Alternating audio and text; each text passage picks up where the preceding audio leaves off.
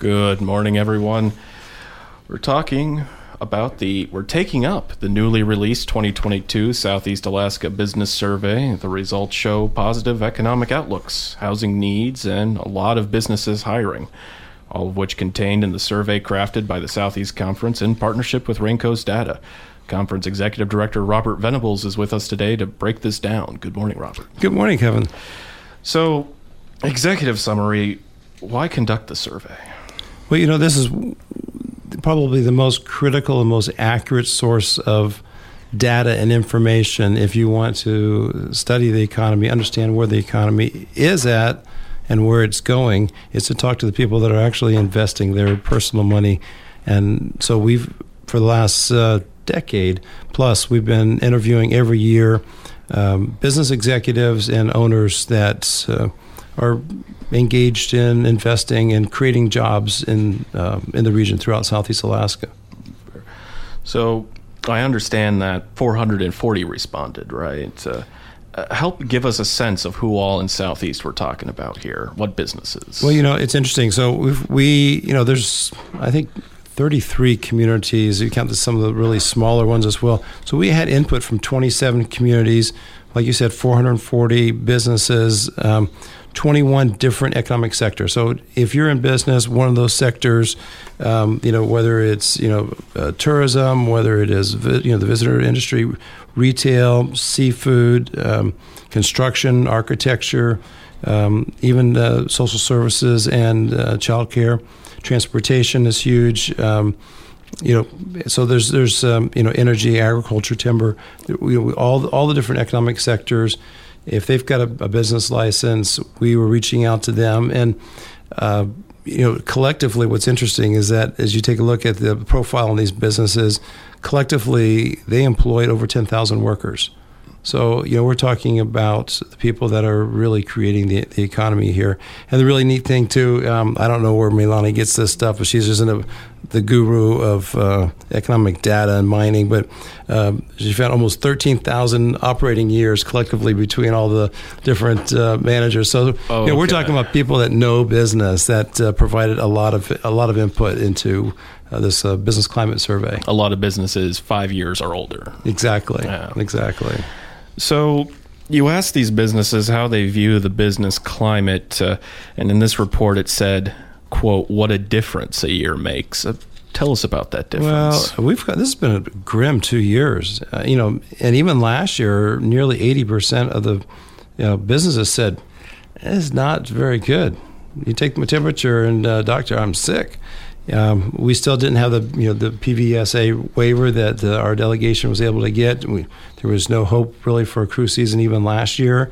The outlook was not healthy, rosy by any means. And then to go from almost 80% negative to now the positive numbers are just much more healthy. And I saw that construction firms and related industries, so architecture, engineering, had a particularly positive view. That's interesting, given this large infrastructure package we're seeing. They are as busy as they want to be, plus some. And I think that's going to be some of the stretch points that many organizations and businesses, even the state's going to have in procuring professional services, is that there's only so many of them out there, and there's a lot of projects ongoing. So the outlook certainly is bright for that sector. And tell us about their outlook, though. So looking to next year, what did respondents have to say? Well, they think the outlook looks much brighter. They see the upswing. It seems like this pandemic has become manageable, even though it is certainly still with us. But the outlook has given them cause for optimism, and even more important, cause for investment. So that's the thing that's really encouraging, is that they're looking to invest in their businesses and to hire more workers if they can find them. Oh, that's right. Well, I have a question for that, but on the topic of negative outlook, though, I noticed that non-tourism related transportation, they stuck out because they had the most negative outlook going into next year. The cost for doing business is just soaring. And I think that's one of the dark clouds still on the horizon, is just how are we handling the inflation that is rampant through the country, but is always magnified in Alaska. We're so detached. The costs of getting things here are that much more than anywhere else in the country. So you take that from Seattle and you get it to the Anchorages or the Juneaus, the main hubs. That's expensive, but then you double it again to get to our other communities, and so it's just kind of that's one of the big concerns, just the cost of goods to be able to be in business. And then to triple that, the cost of fuel right now. Right now, it's really hurting. The fuel surcharges across the board are being felt. Now, they did bring up an issue, though, that I saw throughout the survey, and you had just mentioned the struggle to find workers. Could you expand on that finding? That is one of the most significant issues right now, and I think that one of the things especially in the tourism arena, we have the opportunity, especially with these cruise ships in for extended periods of time. The first 8 hours of the day pays your bills. Is the second 4 to 6 hours where you start making some profitability. And if you don't have staff to cover that second shift, you're closing shorter hours. You're not able to make that money that gets you through the entire year for the next season. So it's a kind of a ripple effect. We see shrinking services, shrinking availability of things to do, shorter hours to accomplish that. In many of our businesses, not just tourism, but across the board, we see a lot of times shorter hours for the stores being open, and it's a big issue because they can't find staff. And another trend next to finding employees was housing, and in fact, in this survey, it was ranked first as an economic need. It is one of those conundrums because we need such a heavy lift of staff during the summertime in all of our communities that the issue is, where do you put them? We even had an intern this summer come to us, and it was like, had a hard time finding a place. He finally found a room at a place that had like 4 other rooms, being rented out. And so that's the level of non-availability, is that I get a doctor over here and a professional over there. I mean, everybody's scrambling for housing, and it's just not available. And that's just for space, you're saying, right? I mean, we've also been hearing a lot about the affordability as well. Affordability is actually secondary to finding it, because these folks have secured a job, so in theory they can pay for the rent, although those are going higher and higher. But it's purely the availability for what we need for staffing during the year that is very intensive for tourism, for fisheries, for construction, the trades that need to happen that occur in just such a short window of time.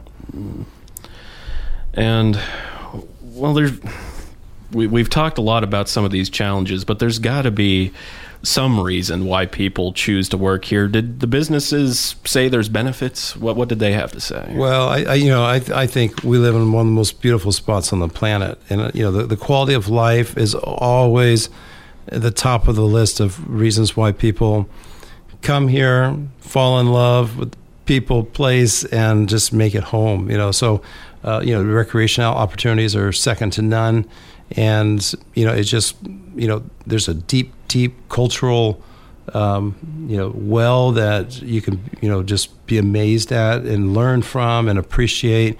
There's just so many different things that allow you to just want to stay here forever, as many of us did.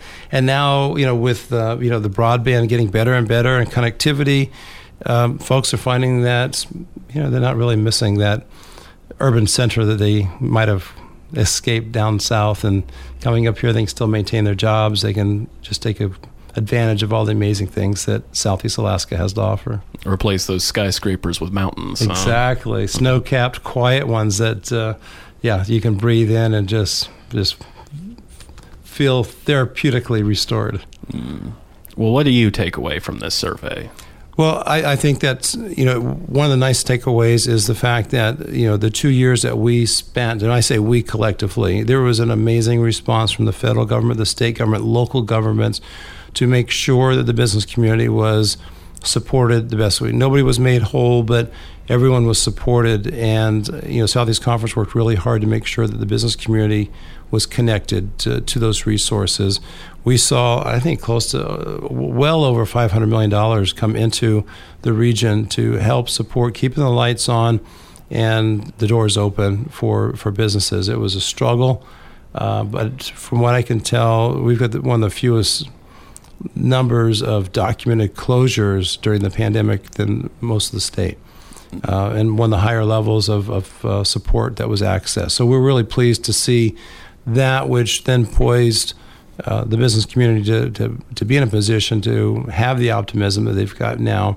And I think that while there are some challenges on the future, those are all ones that, if we stay focused on them, we'll be able to keep growing the economy. And with the infrastructure funds that are being made available, there are a lot of communities in the region that are being able to access that and make the investments that we need to, that I think will help provide stability and sustainability for years to come. And we only touched on but a bit of the data. Where can folks find the rest? So the entire survey, Business Climate Survey, is on our website at seconference.org.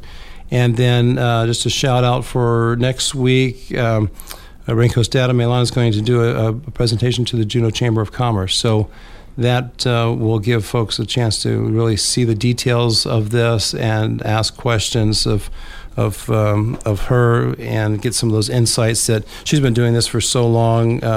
It is really great to see some of the trends that she's able to pull together, and really helps to point the way forward for investing and managing the economy. So that's next Thursday, that presentation? Yes. All right. I believe that's the 14th, so we'll look out for that as well. We'll have more with Robert after the break, so stay tuned.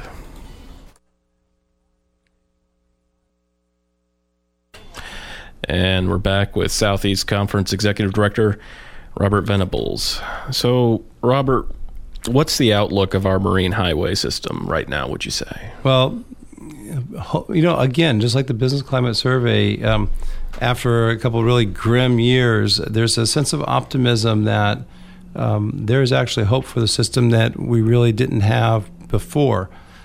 And we had some ideas before, not funding, and now the funding that the delegation, primarily Senator Murkowski, really wrote two pieces of significant legislation that got put into this Infrastructure Act that will send close to $1 billion to the marine highway system for the next 5 years.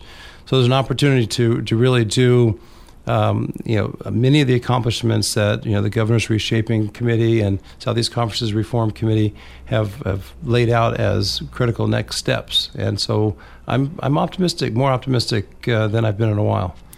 And just to bring the listeners up to speed while we're talking about the Marine Highway, the Southeast Conference, that's what practically was the genesis of the organization, right? We are very proud to have been the first and foremost cheerleaders, and we try to maintain that since 1958, when regional leaders got together to form Southeast Conference.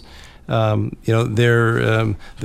headline in the Petersburg pilot was Southeast Conference organizes, and the very first byline is very first, and so that was the first priority. And it's Southeast Conference always try to be a catalyst for what needs to happen for connecting our communities in so many different ways. And the ferry system is the visible and physical expression of connectivity for our communities. It is just so critical. So right now, you have a agreement with the Department of Transportation, and this is to, if I got this right, you're analyzing low emission ferries. So right? It's a combination. So it's one of the objectives that that is really a priority of the federal government right now, is taking a look at how you can reduce emissions in every aspect of industry, and the marine highway system is one of those. It's a diesel dependent chug along engine room, and there's opportunities that can really integrate other fuel sources. And we're such a hydro-rich region.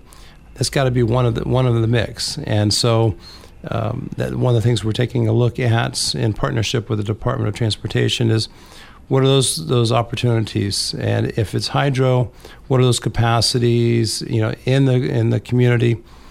And it's not just we've got hydro in Juneau or Skagway. How's the grid? You got to get it from there and to the the whole electric grid, the whole electric transmission grid, and then you got to get it down to the harbor. Well, then you've got to figure out how to connect it to the vessel and what that configuration looks like. So, and then what are the economic impacts? So it's kind of a three-phase approach, taking a look at systems on board and taking a look at how we can meet those. And it was something that it's not just Alaska that's taking a look at that. It's just an opportunity that's being made available through some federal funding and that the state has access to. But it's something that's happening worldwide. And that was something that we're able to go to take a look by invitation from Innovation Norway, because they're doing the same thing. They're investing heavily into low emission vessels, and some all electric, and some that will take hydrogen, ammonia, or LNG, or some blend of the above. Some different variations of green diesel. So it's amazing to see the technology and the research that's being done, and I think there's an opportunity for us to take advantage of what other research is providing. And so this grant, this federal grant, is mainly looking at that's providing the funding for this analysis, right? You're mainly looking at electric ferries then, right? Well, so it's twofold, because electric ferries will only operate in very short runs. So there's only 3 or 4 places where that will be.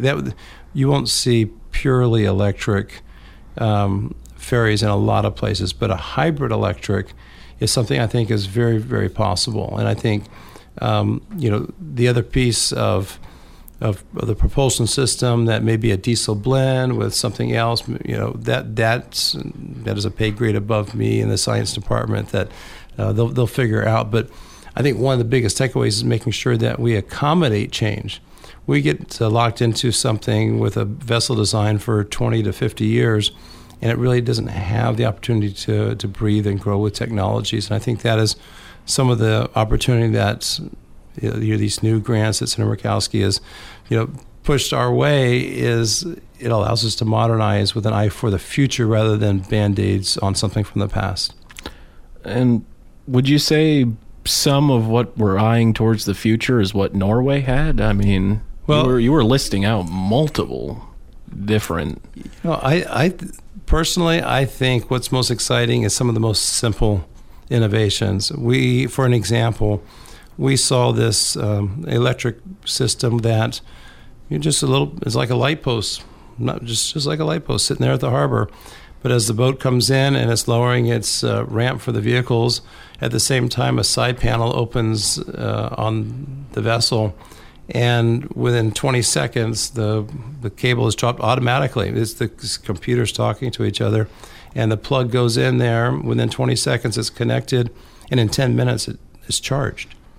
So doing that is a way to reduce diesel consumption. In this case, it was an all-electric ferry, and so it took it to the next port where it had another one of these, and it just kept going back and forth all day. So, in a couple of routes, sure, that could happen all electric, but to me, I can see a way where this could be part of a multifaceted solution that would be hybrid for some of our medium, length routes that go, Hoonah, Haines, and Prince of Wales, perhaps.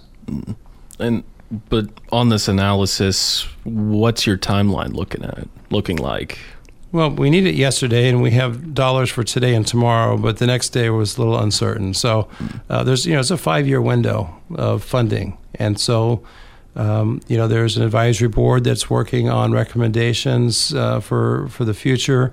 But I'm pleased that the department has really got an eye to assimilate information from all over. We're not just looking at what we know today here in Alaska. We're looking more broadly at what's happening in other parts of the country. Washington State's doing a lot of innovative work. BC Ferries and other lines are as well, both in propulsion and even in the vessel construction, because at the end of the day, what we really need is a new generation of fleet. So, well, this was something I was hoping to take up with you, because we had a caller. It was either in the last week or last month, and they had asked why buy electric ferries? You just buy a couple diesels. So I'm going to pose that question to you now. Why the electric ferry? Because that's what opens the door to the rest of the boat. The caller's not incorrect. We need new boats, and I think that the federal funding that is being made available and the quantity that's being made available, because the federal focuses on the emissions and the propulsion, that's our doorway into getting the rest of the vessel. We need new boats. We need the Tustamina replaced. We need a new mainliner. We probably need another Alaska-class ferry or two.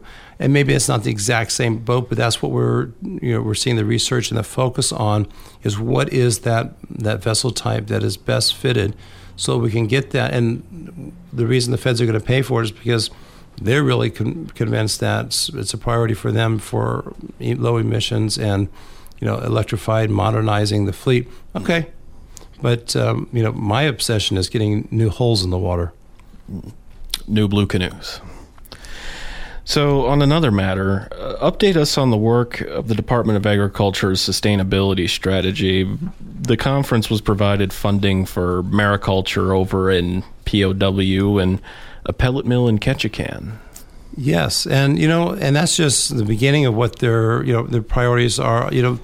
It's one of those rare opportunities where the USDA is taking a look at what are some of the broader objectives within the communities in the forest that they should be supporting.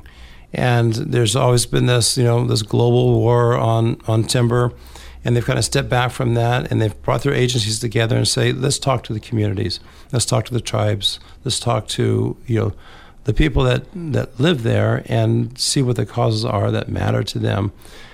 We brought forward, these two proposals you mentioned with mariculture and the pellet mill, but there was dozens and dozens of project proposals that were submitted to them, and I was really pleased to see their engagement of the regional tribe and Southeast Conference is a regional development organization to just have a sit-down consultation and engagement of how do we make this happen. The government has their square holes of programs, and if something doesn't fit there, sorry, you're out of luck. But the Deputy Undersecretary came to town and said, we want to listen, and we want to use your organization as a conduit to do some of this work in the region, and want to partner with you. And so it was very refreshing to see that approach, and I think that we'll be seeing some announcements over the next few weeks of further investments that I think will really matter in the region, and not just the here and now, but if this is a new method of dialogue and investment that will serve our region and by extension state and the nation well, as they can replicate this approach. And it's a lot of resources they're bringing just to Alaska. It is, but on the there's a lot of need, and with Southeast being about 96% under federal control, there's a lot of responsibility on their side to to help. They're the landlord. They've got the opportunity and the ability to help with some of the house chores. All right. Well, one more thing I wanted to touch on, Robert, before we go. I understand you've got an annual meeting later this year. What do folks need to know? That is happening in Ketchikan, September 13th through 15th, and it is always chock full of good information. A couple things happen there. Number one is we roll out our annual by the numbers. So that's the report card. So we do a 5-year economic development strategy that is kind of our roadmap for the region. And then every year we do a report card on how we're doing. The business climate survey is a component of that. and it's kind of a good snapshot of where we're at in year 1, 2, or 3, 4, or 5 as we go forward towards the next rewrite. So we'll get that, but we will get more than just that to kick things off. We'll really engage the business leaders themselves from each of the economic sectors. We'll also be hearing from policymakers, and it's an election year, so there's a lot more that want to be policymakers than currently hold a job. So we hope to have forums to hear from those that want to be the next seasoned leaders, and here our theme is charting the course ahead. So we're really looking at what those needs are. We've got the business climate survey. We see the needs. How are we going to chart the course in, around, and beyond those issues? So it's going to be 2.5, 3 days, just chock full. Last time we had over 50 speakers. So we're looking forward to being in Ketchikan in September 13th. Do you think more than 50? Do you figure? Well, I don't make any promises, but we've gotten higher than that. But it's getting the right people there. We'll get between 250 and 300 people that will attend, and I think it's just the networking opportunity is second to none in the state. We'll have agencies that come in, so all the communities coming together, businesses coming together. We get just great exposure to lessons learned, resources ahead, and partnerships that get forged there together. And charting the course. Charting the course. Very good. Well, thank you, Robert, for joining us this morning. Thank you. All right. Well, on the next program, I will have the Southeast Alaska Conservation Council here on Action Line. But thank you for tuning in this July 6th. This is Kevin Allen for Action Line signing off. I'll leave you to Problem Corner next.